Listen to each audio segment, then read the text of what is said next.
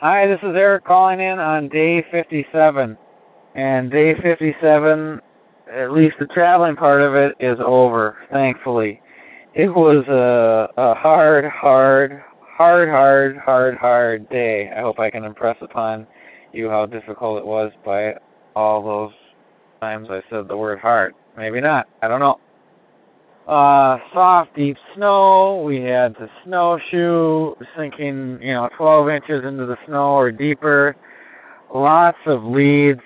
Ice that was so fractured. It was just unbelievably fractured. We're seeing more in open water now than we've seen the entire expedition. And today we came to a lead that we paddled across and down for 40 minutes. 40 minutes in one lead we were paddling our boat. That probably has to be the northernmost canoe trip that has ever been done in the entire history of the world, ever.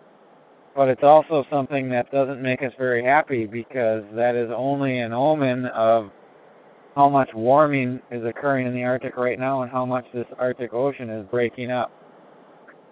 We are now in pressured ice that is just as bad as it was early on in the expedition, and so with 31 or 32 miles to go until the pole, we have no idea what to expect in the next few days or if we can make it in the next few days.